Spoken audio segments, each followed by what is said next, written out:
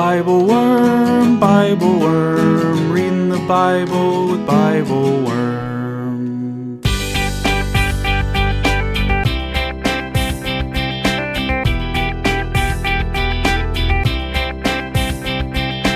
Welcome to BibleWorm, getting to the core of the biblical text. I'm Dr. Robert Williamson, professor of religious studies at Hendrix College and theologian in residence of Canvas Community in Little Rock, Arkansas. And I'm Dr. Amy Robertson, Director of Lifelong Learning and Music at Congregation Or Hadash in Sandy Springs, Georgia. We're here every week to discuss the biblical text, both as biblical scholars and as people of faith, one Jewish, one Christian. This week, we're reading the story of Jesus casting a legion of unclean spirits into a herd of pigs, as told in Mark 5, 1-20. We struggle with how to think of demon possession in the modern world, ultimately concluding that demons represent those forces, both spiritual and societal, that intend harm to humans and especially to those living at the margins of society.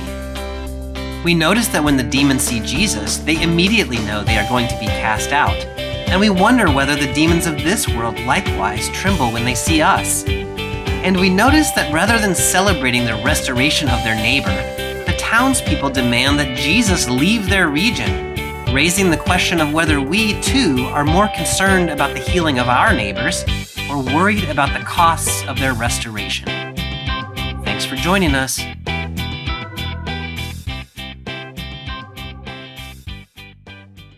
Hey, Amy, how are you this week? I'm doing great. All right. Today we've got a story about Jesus and a bunch of pigs. Jesus and the pigs. And, like, demons. Yeah, that's probably more the point than the pigs, actually. No, but it's like, it really is, yeah. Like, Jesus, the pigs, and the demons. Like, those are, it's like an episode of Top Chef, and, like, the things in your box are Jesus, pigs, and demons. What kind of story can you craft? Oh, that would be amazing. The other thing that happens in this story is that Jesus rides on a boat and to a land that is not his own. And so my question for you is, where is one place that you have been on a boat? Oh. The first place that came to my mind, I think because I remember seeing a picture of it actually more than I ever. I have a very delicate, maybe the word is like vestibular system or something. I get sick in all manner of motion. So boats are not like a happy place for me. Yeah, I can see that. But when I was between high school and college, I was doing a whole lot of music at that time in my life, and I played in a youth orchestra, and we did this tour through all these different countries around the world. Oh, cool. And one of them was Amsterdam, and that involved boats. I remember seeing pictures of myself as a 17-year-old in a boat in Amsterdam. That's amazing. Yeah. I think this is something that I never knew about you. I feel like there's so rarely that I'm like surprised by some like major aspect of your life. Like you traveled the world playing in an orchestra. Like that's a fairly significant thing. I don't think I knew that until just this very moment. And it's totally one of those things that like when you're 17, like my parents were like, oh my God, this is amazing. And I was like, whatever, I'm going to do this all the time. Yeah, no, I have not gotten back to most of those places. Yeah. There's a phase in your life where oftentimes people will fund your travel around to places. And then that phase goes away. It does. Yes. I'm waiting for it to circle back. I don't think it's coming. I think that I think that phase of your life might be over. I don't know. If anyone in Amsterdam would like to do a live podcast recording of BibleWorm, we are available totally go to Amsterdam for an invitation at your expense.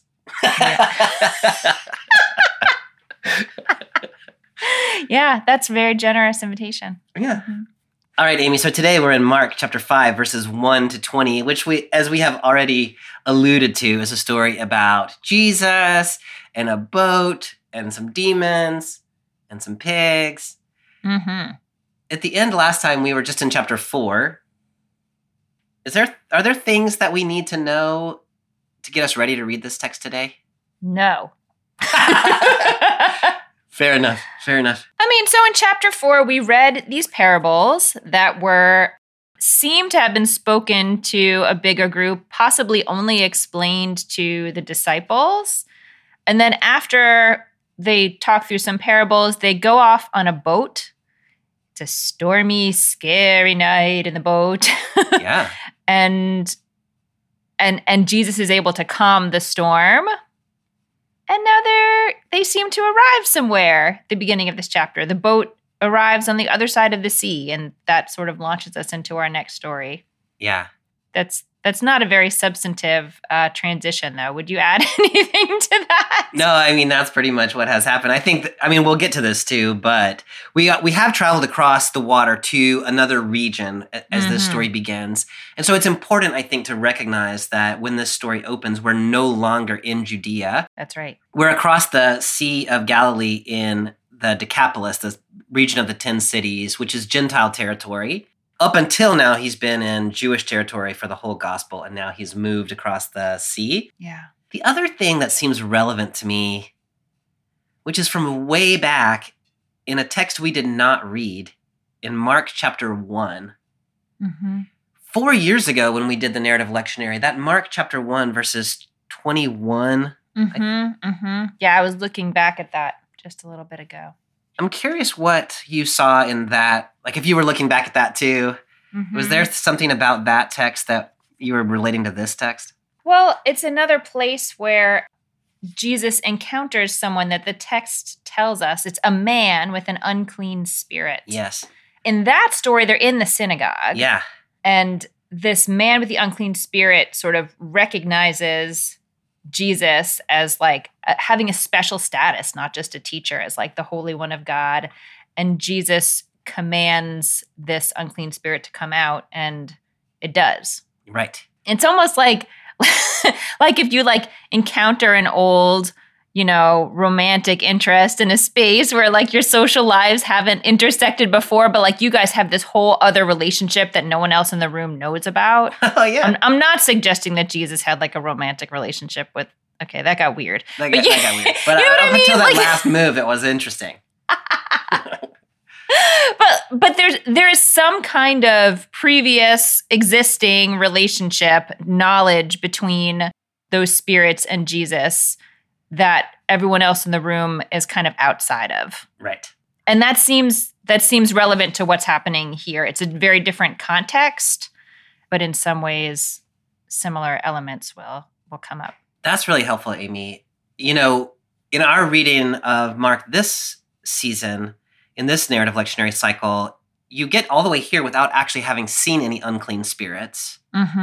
But in the Gospel of Mark itself, that's the very first thing Jesus really does, is go to that synagogue. And so his first act in Jewish territory is to cast out an unclean spirit. And then here, his first act in Gentile territory is also going to involve unclean spirits. That's interesting that it's the first act in both spaces. That I had not put my finger on. So it seems like a really important theme in Mark, and we'll have to sort of unpack maybe why that is. Also, I really like thinking about exes as demons from another world. You have pre-existing and conflictual relationships that others might not know about. And now my head is off into all sorts of places. I really hope you can bring that back up sometime. I will in our not. Conversation. Nope. Yeah. I will not do that. I will not do that. All right. So I am picking up in Mark chapter 5, and I'm reading in the Common English Bible. Jesus and his disciples came to the other side of the lake, to the region of the Gerasenes. As soon as Jesus got out of the boat, a man possessed by an evil spirit came out of the tombs. This man lived among the tombs, and no one was ever strong enough to restrain him, even with a chain. He had been secured many times with leg irons and chains, but he broke the chains and smashed the leg irons. No one was tough enough to control him. Night and day in the tombs and the hills, he would howl and cut himself with stones. When he saw Jesus from far away, he ran and knelt before him, shouting, "What have you to do with me, Jesus, Son of the Most High God? Swear to God that you won't torture me." He said this because Jesus had already commanded him, "Unclean spirit, come out of the man." What a scene, Bobby. I know. I'm curious when you say that, what you're initially sort of drawn into about that scene. I mean, I'm drawn into the the figure of this man. I'm drawn into the figure of this man, and I don't know, the way that he's depicted as sort of being like constantly surrounded by this world of death, like coming out of the tombs and inhabiting the area of the tombs, and all these other people trying to restrain him, and he cannot be restrained. I don't know. I spent a lot of time sitting with this and just trying to think, like, what does all of this evoke from me other than he's scary? Yeah. Like something scary is happening. Is it that it's something that can't be controlled? Is it, what does death have to do with it? Is it like death can't be controlled and this, like, it just seems like this sort of amalgamation of really scary things, let alone the fact that he is hurting his own body, which is a frightening thing, Yeah. Because it seems like that's not how it should be. We should be protecting our bodies, and yet because of the state that he's in, because of the spirit that is within him, everything is wrong.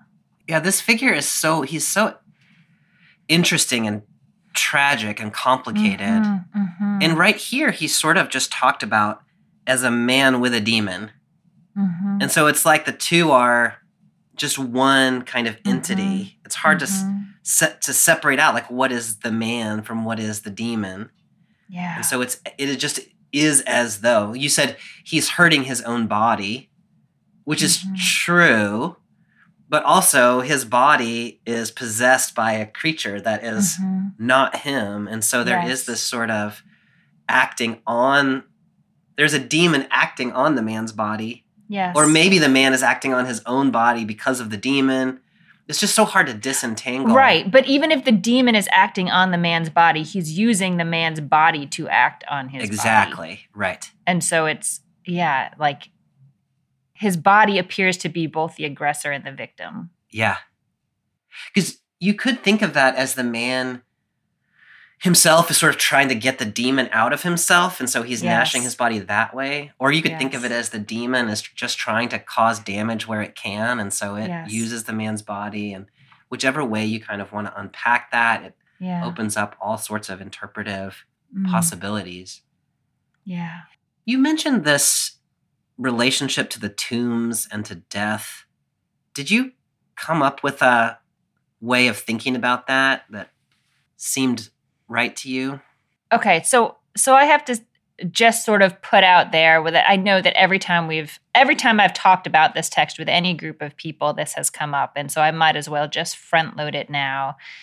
This is a really excruciating passage to read for anyone who has lived with or lived up close to someone with a mental illness that might manifest in any way like this. Yes. I don't even really know what else to say about it, but particularly folks whose illness leads to self-harm. Like it's just really hard to read this and then to read it as a demon and how to sit. I mean, I just don't even know how to hold all of that. So I think part of my trying to make sense of it was like, what else can I do with it besides that's the thing that's right in front of my face, and I don't know how to hold that. So I was trying to think about it.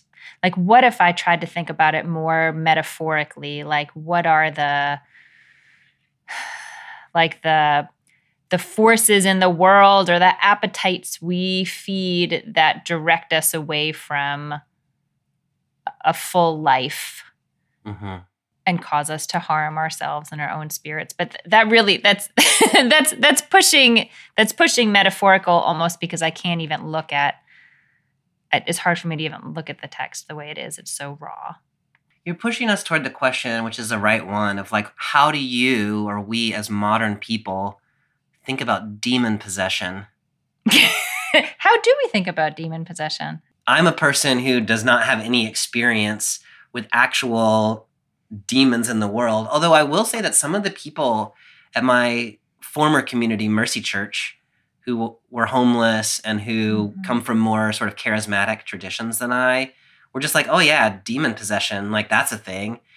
And so I want to be open to the possibility that this is actually a thing that people do experience in the world, but it's not something that I have experienced mercifully.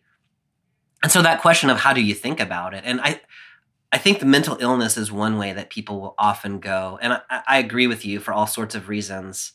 Like that is really hard to think about. The other way that I get to it is thinking about the spiritual forces in the world that act on human beings in detrimental ways that are sort of beyond our control. And so when I talk about that, I'm thinking about the things we call isms, right? Like when you think about racism or sexism or heterosexism, these powers that sort of seem bigger than any one person and control lots of people. And they come at certain people very powerfully and cause a lot of harm. And one of the ways that I think about the sort of spiritual realm in the Gospel of Mark is that it is spiritual. It is about, the kingdom of heaven and the kingdom of Satan, basically, the kingdom of the evil spirits. But it's also political. So it's about the kingdom of God versus the kingdom of Rome. And so then the question becomes, this sort of empire has had free reign for a time over the world, and it has acted in all these ways that damage certain kinds of people and marginalize them. And then here comes Jesus with a different way of life, and those spiritual forces that have been unchecked, that have manifested themselves in the oppression of certain people over and against others, suddenly are afraid. And so that's kind of how I read. I am abstracting it, as you were saying, in a way that's not exactly in the text, but I'm not sure it's not in the text either, that this is the spiritual realm and the sort of political world are always intertwined in these sorts of ways. Bobby, that's so interesting. And I just want to make sure I'm understanding you correctly, that you're talking about forces like, racism or whatever, the way that racism would impact the person who held those beliefs, who held racist beliefs, or the way that racism impacts people who are people of color who experience racism, like the effects of it. I don't know how to say this properly, but who experience it directly, like directed at them. So I was saying the second of those, that there are people who these sort of demonic spirits attack directly and causes harm in their bodies. They carry the effects in their bodies of these demonic forces in the world. It's interesting to think about it the other way too, but that's not where my head initially That's not where your head goes. No, I love that. And my head went more to the other side. Like, how do those forces impact and sort of constrain the person who comes to hold those beliefs? And I wasn't thinking as much about the isms that you're mentioning, but I was thinking about our acquisitiveness and, our desire for unending wealth and power and independence, all of which ultimately can harm our own spirits, but we don't seem to be able to hold ourselves back from them very well.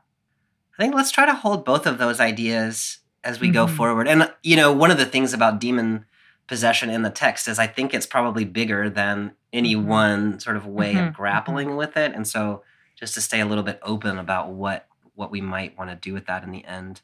For sure. Why do you think he's living in the tombs? I can think of two possible answers. One, if we're sort of thinking on that metaphorical level we were just talking about, that, we've spoken in these other texts about sort of, Jesus offering a different horizon to which people can lift their eyes, like a different plane of existence, which is not where they are necessarily right now if they're oriented towards the empire. And this demon doesn't want them oriented there. This demon wants them oriented exactly towards the empire, which here is essentially death. Or we could say that they have been pressed there because of all these manifestations of this, these forces that are bringing suffering into their lives. They are not welcome in other parts of the community, which I imagine is probably true of this guy. I don't know if he would have wanted to be out in the world doing stuff if he was choosing to be there or not, but the fact that people are trying to chain him up seems to indicate that he probably wasn't welcome at the local diner. I think that's right. Yeah. It's so striking to me that he's already living in the tombs, and yet it seems like they're still trying to come and chain him up. Like, even though he's all the way out at the edge of society, living in the place of the dead, where no one really goes, I would assume, very often, yet they still come and think, like, let's try to chain this guy down. So there's nowhere he can go. It doesn't seem like he's trying to rampage through the towns and cause destruction. It sounds like he's trying to stay out of the way, and yet people are still afraid of him, want to control him. Yeah. When he sees Jesus, this interaction is so interesting. He knelt down, which you initially read as an act of deference or maybe worship, and then says, "What have you to do with me, Jesus, Son of the Most High God? Swear to God that you won't torture me." And then we get Mark's, "Oh yeah, by the way," Jesus had already commanded, "Unclean spirit, come out of the man." Like, it's like he skipped the part about Jesus making the commanding the spirit to come out. It was like, oh yeah, this is like all in response to this earlier thing that we didn't even have time to talk about. Can you help me think through that sort of sequence of events? That is so interesting, that the actual moment of Jesus saying anything to this demon is really just sort of an afterthought. Like, yeah, the focus really, like what our eyes are drawn to is not, I want to say it's not Jesus. It's this incredibly compelling and complicated figure of this man who has an unclean spirit, or perhaps many. And it almost, okay, I know that you tease me sometimes for having empathy with like really the wrong characters. I'm not really teasing you. I think it's lovely. But strange. I mean, I have to work a little bit when I read this and like the passage just following it that we'll get to, where like the spirits are begging him and are on his knees. It's a little hard not to get confused as a reader. Yeah. For me, that like, why would Jesus come to torture any spirit? Like, it's, I mean, maybe that's the whole point, that demons confuse us, but yeah, my eyes here are not on Jesus. They're on this guy. That line that's there, "What have you to do with me, Jesus, Son of the Most High God," is, the commentaries I was reading say that that's sort of like, what are you doing here, man? Like, this is our place, not your place. And it's the same thing that the unclean spirit said to Jesus in the synagogue in chapter 1. Why are you here? This is our place. And their sense of it is that these places, the earthly realm, I think, they have come to think of as their own. Like, we've got free reign of this place.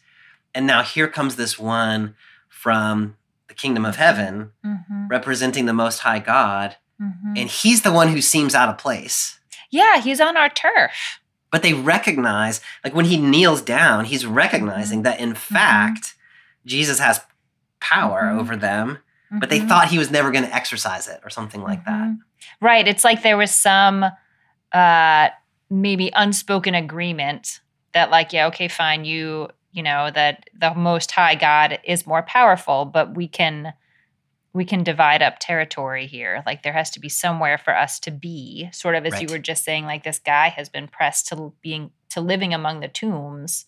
Right. And still they're trying to constrain him. So there's the spirit needs a place, this unclean spirit feels it deserves a place to be.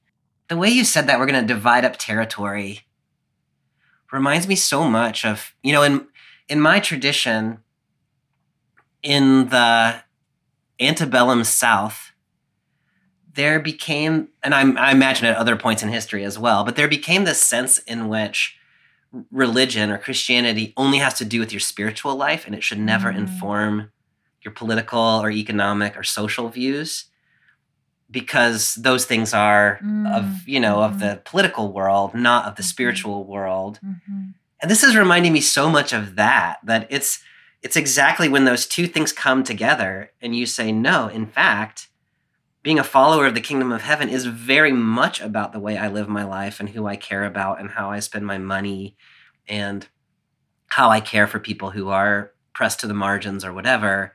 Yeah. I'm not going to separate those things. And the spirits of the earthly realm said, like, what are you doing here? Like, get that stuff back in your sanctuaries. Yeah.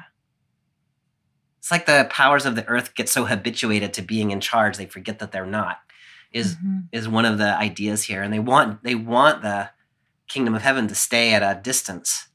And I don't know, maybe this goes without saying, maybe it doesn't, but the first scene that we talked about earlier that was in chapter 1 is being pressed out of the synagogue that is within Judea. And so like that's sort of one level of like pushed out of like one of the more, what a Jewish audience would have considered one of the more sacred spaces within a sacred territory. Now we are like pretty far flung from that. We are in like a graveyard in a Gentile district. Yeah. And, you know, and still here's Jesus saying, no, you can't. No. Yeah. You can't be here. I really like that, Amy. So now we're getting more and more into the realm that maybe realistically actually does belong to the evil spirits or to the empire or something like that. So Jesus is sort of cleansing outward. I like that. Is there anything else we want to say about this first section? I have one possibly impossible question. Okay. Ready? Yes. What do you think this spirit wants? Like, is it getting some kind of satisfaction from making this man howl and beat himself? Or is it enjoying this? Or is it having fun? Or is it just what does the spirit want? Does it just need a place to be and this is what unclean spirits do? Or is it is it sadistic? That is such an interesting question, Amy. And I never thought about it. I think I'd probably just read it as the evil spirits need a place to be. And this seems like as good a place as any. And they sort of have their free reign. But that idea of they're sort of sadistic and they actually enjoy causing people to suffer and watching people suffer is kind of an interesting one. Although I don't know how far to push that. Yeah. How do you answer that question? I don't know a lot about demons. So I feel like I'm importing things from like horror movies. Yeah. Which is not a great source of information. But I think especially reading the way the story unfolds, it does just seem like they need to be in a body. Yeah. And so they got into this one. Yeah. And if Jesus is going to push them out, they need another one. Yeah, there was this Denzel Washington movie from 1998 called Fallen. And it's about the demon Azazel. And he like moves from person to person and he has to have a body to go to. And like, as you're talking, I'm realizing whenever I read this text, that's what I'm thinking about. It's like, it could only travel a certain distance without a body. Anyway, it's worth that. It's a really, well, when I was 1998 years old, I thought it was an amazing movie. I don't know. I don't know how it holds up. I think we're going to have to find out. Have a special screening. That would be awesome. We can do that in our Amsterdam retreat that somebody is going to pay for us. That's a fantastic idea. We just need a sponsor. Hi, everyone. It's Bobby here. This month, BibleWorm has a special offer just for you. If you've ever thought about joining our Patreon, now is the time. For the month of January, we're giving all our subscribers access to the full range of BibleWorm features. If you join now at the BibleWorm supporter level, you can get early access to episodes, weekly worship liturgies, and video Bible studies, all for just $4 for the month. If you've ever wanted to try out our Patreon, now's the time. We hope you'll join us. And now, back to this week's episode. All right, so I'm picking up in verse 9. Jesus asked him, "What is your name?" He responded, "Legion is my name because we are many." They pleaded with Jesus not to send them out of that region. A large herd of pigs was feeding on the hillside. "Send us into the pigs," they begged. "Let us go into the pigs." Jesus gave them permission, so the unclean spirits left the man and went into the pigs. Then the herd of about 2,000 pigs rushed down the cliff into the lake and drowned. So the first thing that it's just that question Jesus asks is, what is your name? Yes. Can you just talk about that being the first question of Jesus's? Well, I have a couple thoughts in my head about that question. One is the Spirit recognized Jesus, and Jesus, like by name, Jesus recognized that there was an unclean spirit. Yes. But it's a little curious to me that Jesus asks the name of the unclean spirit. Like that he needs to ask the name. Right. Like that he doesn't know the name. Yeah. And so it makes me wonder if like unclean spirits come in many different manifestations and under many different names. And again, I guess it's just getting into this whole like demonology that I don't know a lot about. Yeah. I mean, I believe there is an importance in knowing the name of an angel or a demon or, as we saw in the Hebrew Bible, of God in order to be able to call upon it to do anything. Yeah. In order to get it to respond, you need to know its name. And so we remember, Moses really wanted to know the name of God, and that's part of how I think about why Moses wanted to know the name of God and why God was so sort of kind of hedgy on that question. Yeah. And why there is a Jewish tradition of not pronouncing the name because it seems like it's very powerful to actually utter a name. Okay, I just said a lot of things. What do you think about the fact that Jesus has to ask this spirit his name and doesn't already know it? That's so interesting that when you said that, the first thing that occurred to me is in my tradition, like if I were to baptize a child, I would oftentimes what you will say to the parent is, "What is this child's name?" And then they tell you the name and then you baptize them using their name. But like you already know their name, right? You're not going to go and do a baptism and you don't already know who you're baptizing. Yeah. And so then I thought, well, maybe Jesus does know the name, but it's important for the name to be articulated. And, you could say, well, it's important for us as readers to hear the name Legion, which I think is an important name. Mm-hmm. Yes. We'll get but to there's that. also something personal about just sharing, like asking someone's name and sharing the name. Yeah. Even if you already know it. When I read it, it just felt very personal to me, where the demon, the unclean spirit, is taking this like as a personal attack. Mm-hmm. And Jesus, like, don't torture me. And Jesus says, "What's your name?" It just felt very almost like compassionate or interested, which I don't know what to do with that either. Interesting. But very far from, "I'm going to torture you." Yeah. It's, "Tell me your name." I hadn't really thought about the fact that maybe Jesus doesn't know its name, which I think is an entirely reasonable way to read it as well. In that case, here's my proposed theology. It's like when people, like, if you're like head of a church or a synagogue and like you're on Zoom all the time and people watch you and they know you, but you don't know all their names. Yeah. Yeah. Mm-hmm. I like that analogy, Amy, because then it's sort of like the implication is Jesus is so important that of course the demons know who he is, but the demon is so inferior. Yeah, they're not on equal footing. Yeah. So why would I know your name? Like, I don't know. You're just somebody on a Zoom call.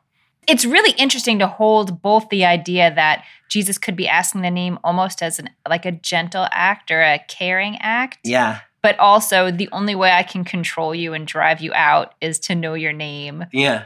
And also I don't know you. A little bit backhanded. Because, like why would I know who you are? It could be, it's interesting to hold both of those. Yeah. Whatever the case, the response is, so we've thought until now in the narrative that there is this one unclean spirit. The one unclean spirit now says, "Legion is my name because we are many." Oh man, dude, that? if this were like a horror movie, things just got real. got like really the lighting real. just changed on the set. Yeah. Like it was already bad enough. It was already bad enough, but Legion is my name because we are many. I think it is, in my experience, true that the essential nature of forces that cause suffering is that they are many and they are complicated. Yeah. And you can't pull just one little string and be done. Yeah. Like it's complicated. Whatever's happening to within this man's body Yes. is complicated. Yeah. I'm thinking back to the mental health metaphor for all the problems that it has. I just can't unsee it in this scene. So I guess in the moments that it feels like there's something true, I might as well notice it. It's, a lot of times when people are suffering with mental illness, it's not just one, it's not so easy as like, oh, we'll just figure out this diagnosis and put you on a medication. Sometimes that'll do it, but sometimes there are just a whole lot of things going on at the same time, and it's really hard to parse them out. No, that's exactly right. And if you think about it the way I was thinking about it earlier, as sort of structural injustice or systemic also sin. True. 100%. And now we're just talking about intersectionalities, right? 100%. Yeah. Mm-hmm. It turns out, there's a herd of 2,000 pigs. And so I don't know if it was like one spirit per pig or how exactly you want to think about it, but like there might have been 2,000 of these spirits.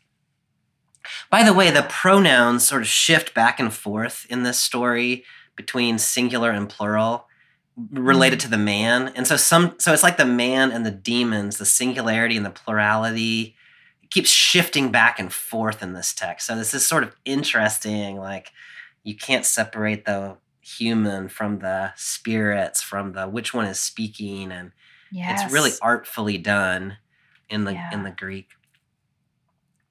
Of course, the other resonance of legion is that this was a unit of the Roman military.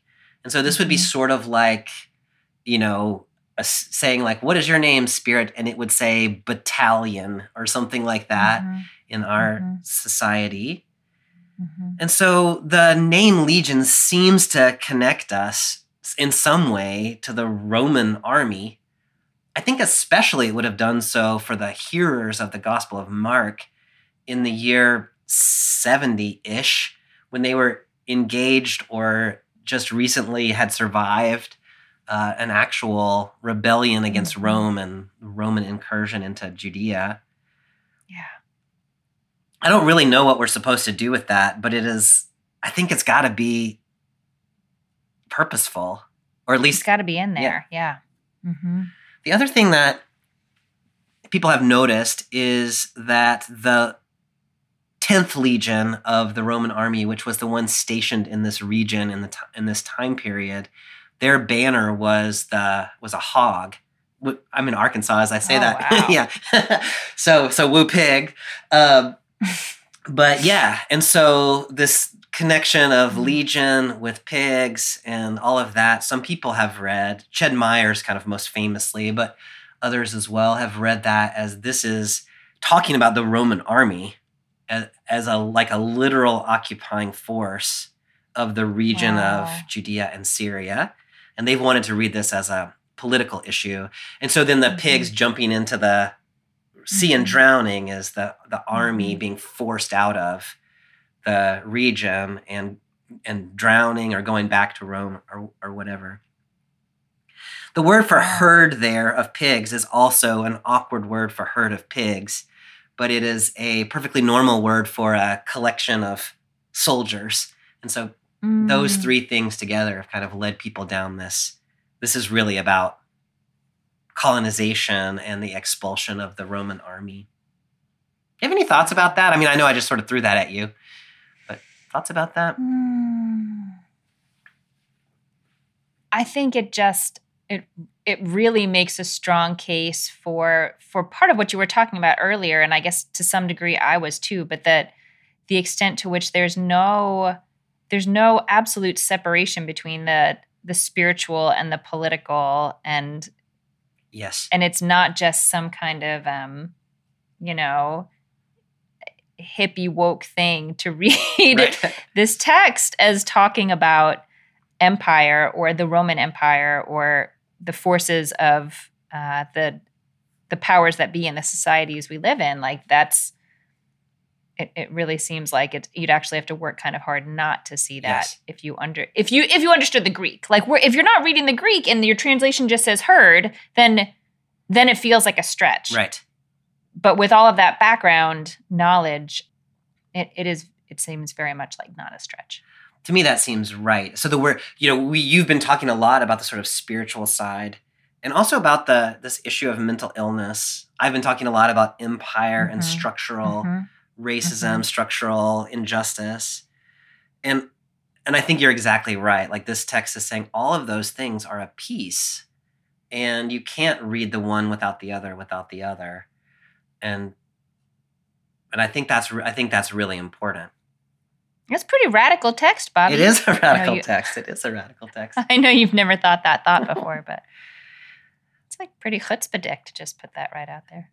The other, there's so much to talk about, but the animals here are pigs, and those are significant animals in lots of ways. Wait, I talked a little bit about the Roman legion. When you read about these animals being pigs, does that lead your head any place in particular? I actually was, that's what I was thinking about on my run this morning. I was like, I know Bobby's going to ask me this pig question. Pigs are not kosher. You can't eat a pig. And so they are considered unclean. But I don't know how someone at this time would have thought about it, because it's not that the text never says you shouldn't interact. The Torah doesn't say you shouldn't interact with pigs or there's something wrong with pigs or pigs are disgusting. It just says you don't eat them. Right. Just in the same way you're not supposed to wear clothing that's mixed with wool and cotton. Like they're just things you're not supposed to do. Right. And the kosher laws sort of fall into that category. Now, whether part of the sort of background for how that came to be was that it was associated with other peoples and it was like a distinguishing marker, and then you sort of come to associate disgust with it. Look, I don't know how all that sort of played out in this period of time. So I feel like all I can comfortably say is don't eat the pigs. Right. Yeah. But it is entirely possible that other people would have. You wouldn't have a herd of 2,000 pigs if you're not going to eat them, I don't think. Right. And we're in Gentile territory in this story as well. Sure. Like we crossed the lake. And so you especially wouldn't have concern if a Gentile was eating pigs, right? No. Yeah. There's nothing wrong with that. The other thing about these pigs is that there's 2,000 of them, which is a sizable herd. Yeah, like somebody had a whole lot of pigs, and now those pigs are drowning in the sea. Or no more. Yeah. So let's just hold that with us while we read this little next section, starting in verse 14. Those who tended the pigs ran away and told the story in the city and in the countryside. People came to see what had happened. They came to Jesus and saw the man who used to be demon-possessed. They saw the very man who had been filled with many demons sitting there fully dressed and completely sane, and they were filled with awe. Those who had actually seen what had happened to the demon-possessed man told the others about the pigs. Then they pleaded with Jesus to leave their region. So the thing that caught my attention here that I'm so interested in is, first it was the pig tenders, like the ones who are responsible for herding the pigs, who went and told the story. I totally heard that as like chicken tenders. The pig tenders. Not those guys. Okay, no, continue. The tenders of the pigs. Yes. I don't know. And then so the people come and they're like, wow, look at the guy. And then the people who are tending the pigs tell them about what happened to the pigs. And then they say, get out of here, Jesus. And so it's like the pig herders are like stirring something up. And how do you read that? It's interesting. I hadn't thought of this when I was reading it, but it's interesting to think back to the early Annunciation. Maybe that's not the Annunciation text, where the shepherds get the message that Jesus is going to be born. Oh yeah. Like this is the parallel to the shepherds that have now witnessed this crazy thing. Yeah. And they go and tell people. I don't know if they're meaning to stir up trouble. Maybe they are, but they saw something pretty incredible. Yeah. Of course they're telling people. I'm so interested in the description now of the man who had been possessed with these spirits. Mm-hmm. We just get people are coming and they're seeing this man whom they have known as the one who is gnashing himself, and they've been trying to bind him and chain him. And there he is, the CEB, fully dressed and completely sane. Mm-hmm. And they were filled with awe. Can you just talk about that transformation of that man and the people's response to him? Yeah. I mean, the NRSV has they were afraid. So I imagine it's that. Oh, the filled with awe is afraid. Yeah, that sort of awe and fear thing. I mean, I would imagine that if they really, as a community, had put their mind towards trying to force this man to sit still and stop doing what he was doing when he was possessed with all these demons, and there was just no amount of power they could place upon him that would that would do that, I would think there would be a pretty fast recognition that something very powerful has happened here, but it's a totally different kind of power than what they were trying to do. Yes. Like it has nothing to do with chains and whatnot. Something entirely other has happened. And I take that fear-awe thing to be a sense of like, I don't actually know what that was. Like I know it is big and and I'm humbled in the face of it, and I can't control it. Like something big happened here. So we know that things have changed, but we're not sure yet whether that is a wonderful thing or a fearsome thing, or both at the same time. Yeah, it's just a big thing. It's so interesting to me. I mean, they were afraid of this guy before, but it seems like maybe they had kind of gotten used to him being the way that he was. And so you might think that if they had been so afraid of him that they just wanted to chain him up, and they thought that was going to make them feel safer, that the fact that now he doesn't even need to be chained up would make them feel safe. Yes. But it doesn't. No. And I think that's fascinating. So I was like, are they afraid of the change? Or are they just afraid because there's a recognition of a power they don't understand and can't control? Right. Is present. That's interesting. So they were afraid of the man because he was a power they couldn't control when he was possessed with demons. Now there's a power that can control the powers that were controlling the man.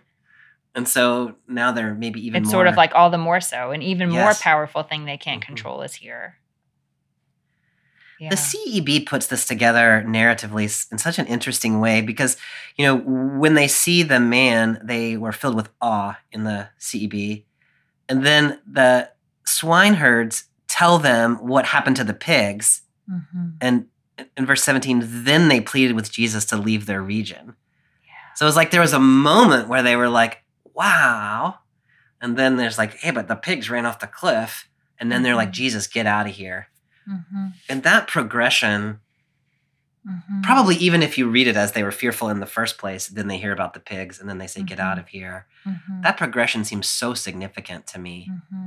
How do you read what has happened there? I mean, I think one way to read it is, you mentioned before, like this 2,000 pigs is like, this guy's got some real herds. There's an economy. Like there's a whole economy that has just run into the lake and drowned itself here. So I think that's one way to look at it, is sort of like, oh, that's great that you healed the guy, thinking that there's no other ramifications for the community to deal with, that it's just, sure, I want healing, like I want $100. But once there's sort of something on the line, that they're unwilling to accept it. Yeah. The other thing I wondered was whether even though they didn't like the presence of this guy, that there was some willingness to accept the status quo, because it had been the status quo, and they're not the ones who are suffering. And they're a little bit afraid, but he mostly stays in the tombs. But then the idea that these forces of suffering can shift somehow, like not just evaporate, but shift. I don't know, like maybe it made everything feel precarious. I mean, that is scary. It's a scary idea that these forces were contained in a person. Yes. And then could come out but would go somewhere else. Yes. That's scary. It's one of the things in my community of homeless friends that they talk about sometimes is they will say, the things that happened to me are things that could happen to you too. Yes. And nobody wants to hear that. Yeah. I lost my job. There was a significant relationship that I had that ended. Mm-hmm. Someone close to me died, and I never figured out how to handle it, or I didn't have good health insurance, so I started self-medicating and I got addicted. Yeah. These are all things that could happen to you too, and nobody wants to hear that. That's right. And so we're sort of happy to have, there's the homeless folks over there, and isn't it so bad for them? But you're exactly right. When you start to think like, that could touch me too, then that starts to get, there's almost a comfort in homeless people. No, you're homeless. right. You're right. And especially if you can find some way to blame them for their own situation, exactly. Some way to distinguish yourself. Yes. Yeah, you can tolerate the presence of suffering around you as long as it is contained. Yes. And not yours. But once it's out. That's right. The way I have tended to read this fear of trying to kick Jesus out after they hear about the pigs, it's related, I think. But that they can't handle the economic cost of the healing of the people. Mm-hmm. Mm-hmm. And so in the CEB, in my reading of the CEB anyway, their initial response is kind of positive. Like, oh, wow, that person is back to normal. And then they realize what the cost has been. Yeah. And it turns out they would much rather have a booming economy at the expense of the health and well-being of a few marginal people or this one marginal man. Mm-hmm. And so they do the cost-benefit analysis and they say, like, nope, we can't have that. And so to the extent that the healing and wholeness and well-being of people, including the marginalized people, has an economic cost, that's what they can't deal with. That's so sad. It is sad. I mean, I think it's a good reading. I think it's also something that I actually hear people say sometimes. Yes. Mm-hmm. Right. At what cost can we bring about change? Right. And one of the major issues in Little Rock, I assume it's every place, for people living on the street is that they don't have good access to mental health care. Mm-hmm. And so they're living without medication, which is insane. It's insane. And people with their exact same conditions who can afford health care are treated and live fully functional lives. And we say, well, if we paid higher taxes, we could actually have publicly funded health care that would take care of these problems, and people could live functional lives just like you do. But we don't want to pay that price. Yeah. And so there is, to me, that's very similar to what's happening here in this story. Yeah. And I'm going to read the end of the story beginning then in verse 18. While Jesus was climbing into the boat, the one who had been demon-possessed pleaded with Jesus to let him come along as one of his disciples. But Jesus wouldn't allow it. Go home to your own people, Jesus said, and tell them what the Lord has done for you and how he has shown you mercy.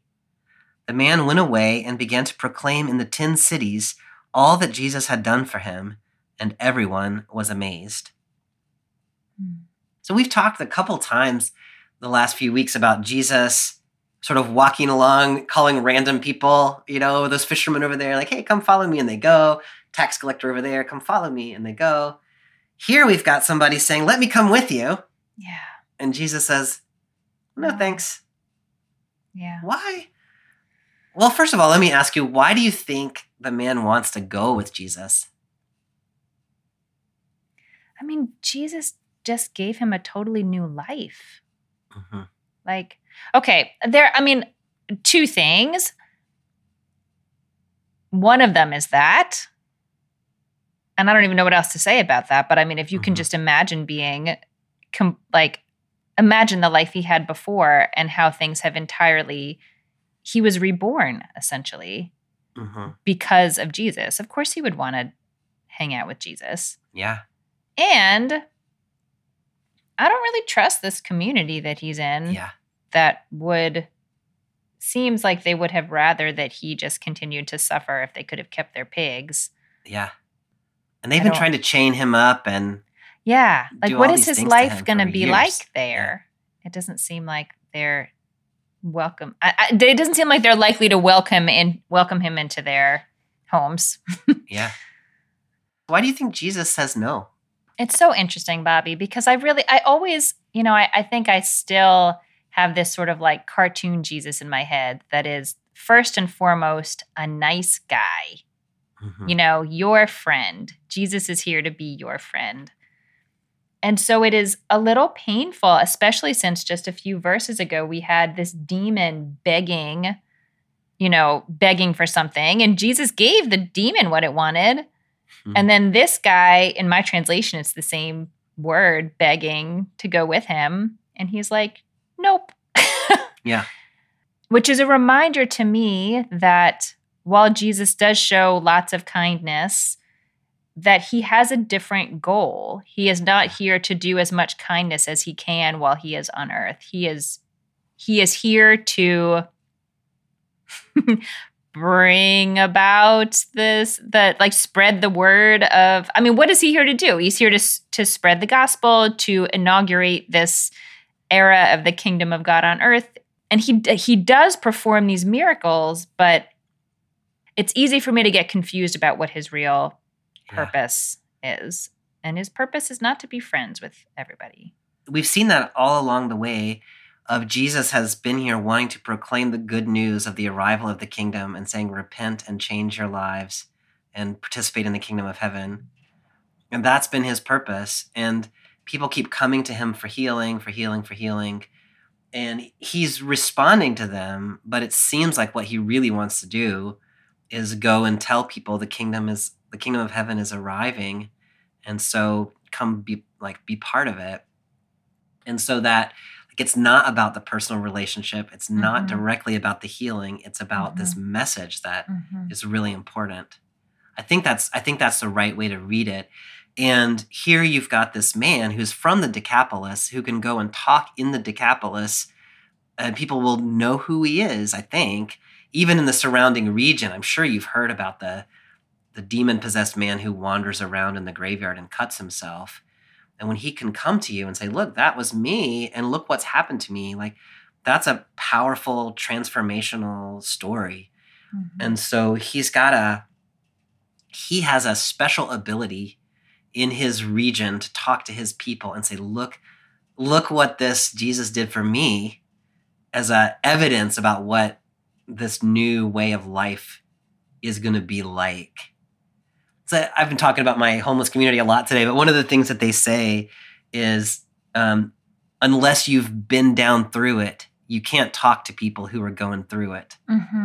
So I do think there's something here maybe about the most effective thing this person can do is stay where people know he's been down through it.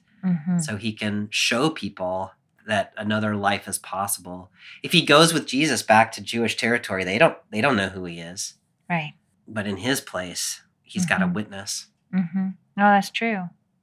Yeah, I was going to ask sort of about the fact that he's a Gentile, and if that seems like an important thing in this conversation, either to draw out that there's a Gentile who's asking to follow Jesus, or there's a Gentile who Jesus says, no, don't follow me.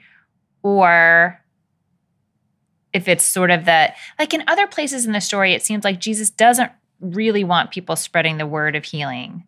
It's true. But here, he does. Maybe there's just not such a risk of people turning all paparazzi on him like has been happening in Judea. And so his sort of holy calculation is that in this place, what is needed is exactly that kind of testimony. I like that way of reading it. So this is preparing the ground. The gospel is going to spread into Gentile territory after the resurrection. And so this is sort of preparing the ground for that transformation. The gospel, which is at this moment part of a Jewish story, is going to expand beyond that. And here's maybe the beginning of that, according to Mark. I like that way of thinking about it. What is needed in terms of following Jesus or responding to Jesus depends on where you are and who you are, and to be a little bit discerning about that. All right, Amy, so that brings us to the time in the conversation where we try to think about ways in which this story connects with our own time and our own communities. What are you thinking? I am thinking about the name of these demons and about the name that we get for God in the Hebrew Bible, and how to hold those things together. So the name that God gives Moses for God's own name is Ehyeh Asher Ehyeh. I will be what I will be, or I am what I am, or something about the nature of God as like beingness or presence, or this sort of like eternal unfolding, and something that is maybe not controllable, or I don't know. It's very big and kind of fuzzy, and and then to contrast that with the name Legion, which is, especially if you take it in the military sense, it is very much commandable and controllable, and very sort of pointy is the word that comes to my mind, and multifaceted and scary. It's just such a different nature of things that are speaking to each other in this text, like the forces of God in the world and the forces of this demon. And I think thinking of them in terms of those names is helpful to me in the way that some of what you were pointing to, the way that these forces for suffering show up in our world, in our societies, and our empires. They are manifold and complicated and really sharp. It's difficult to imagine sometimes what something is, what can feel soft to me, like a soft landing place, as faith can say to them. And I'm not quite sure what to do with this story, but I like the coming together of those two very different kinds of power. And of course, ultimately that the godly power in the world prevails, but also that there is this recognition of serious forces of suffering that are going to have to be dealt with one way or another. I think that needs to marinate for about 10 more years, and then I'll have a more These are not things that I think about very much. Like I don't think about forces of suffering that are not of this world. Right. So it's a really new thing to kind of try that on and see where I can find resonance in it. But this figure is just so compelling. I can't look at anything but him.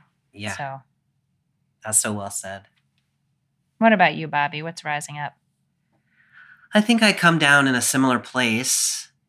Of course, my weight is sort of always on the structural imperial foot a little bit, I think.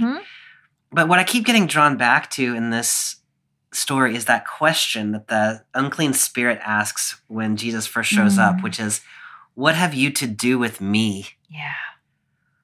And I was talking about that earlier, but I'm really reading that as these spiritual forces, which I'm reading right now as sort of structural injustices, really think that the world is their natural place and that this is just the way it is.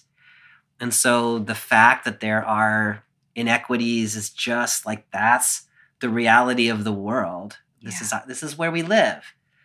And when Jesus shows up, they realize they've sort of been called out. Like, this is actually not our place. It is not supposed to be this way. Jesus is going to cast us out. Or in fact, in this story, has already cast us out in a unnarrated moment. Like, it is such a contrast that they have already had to start to flee.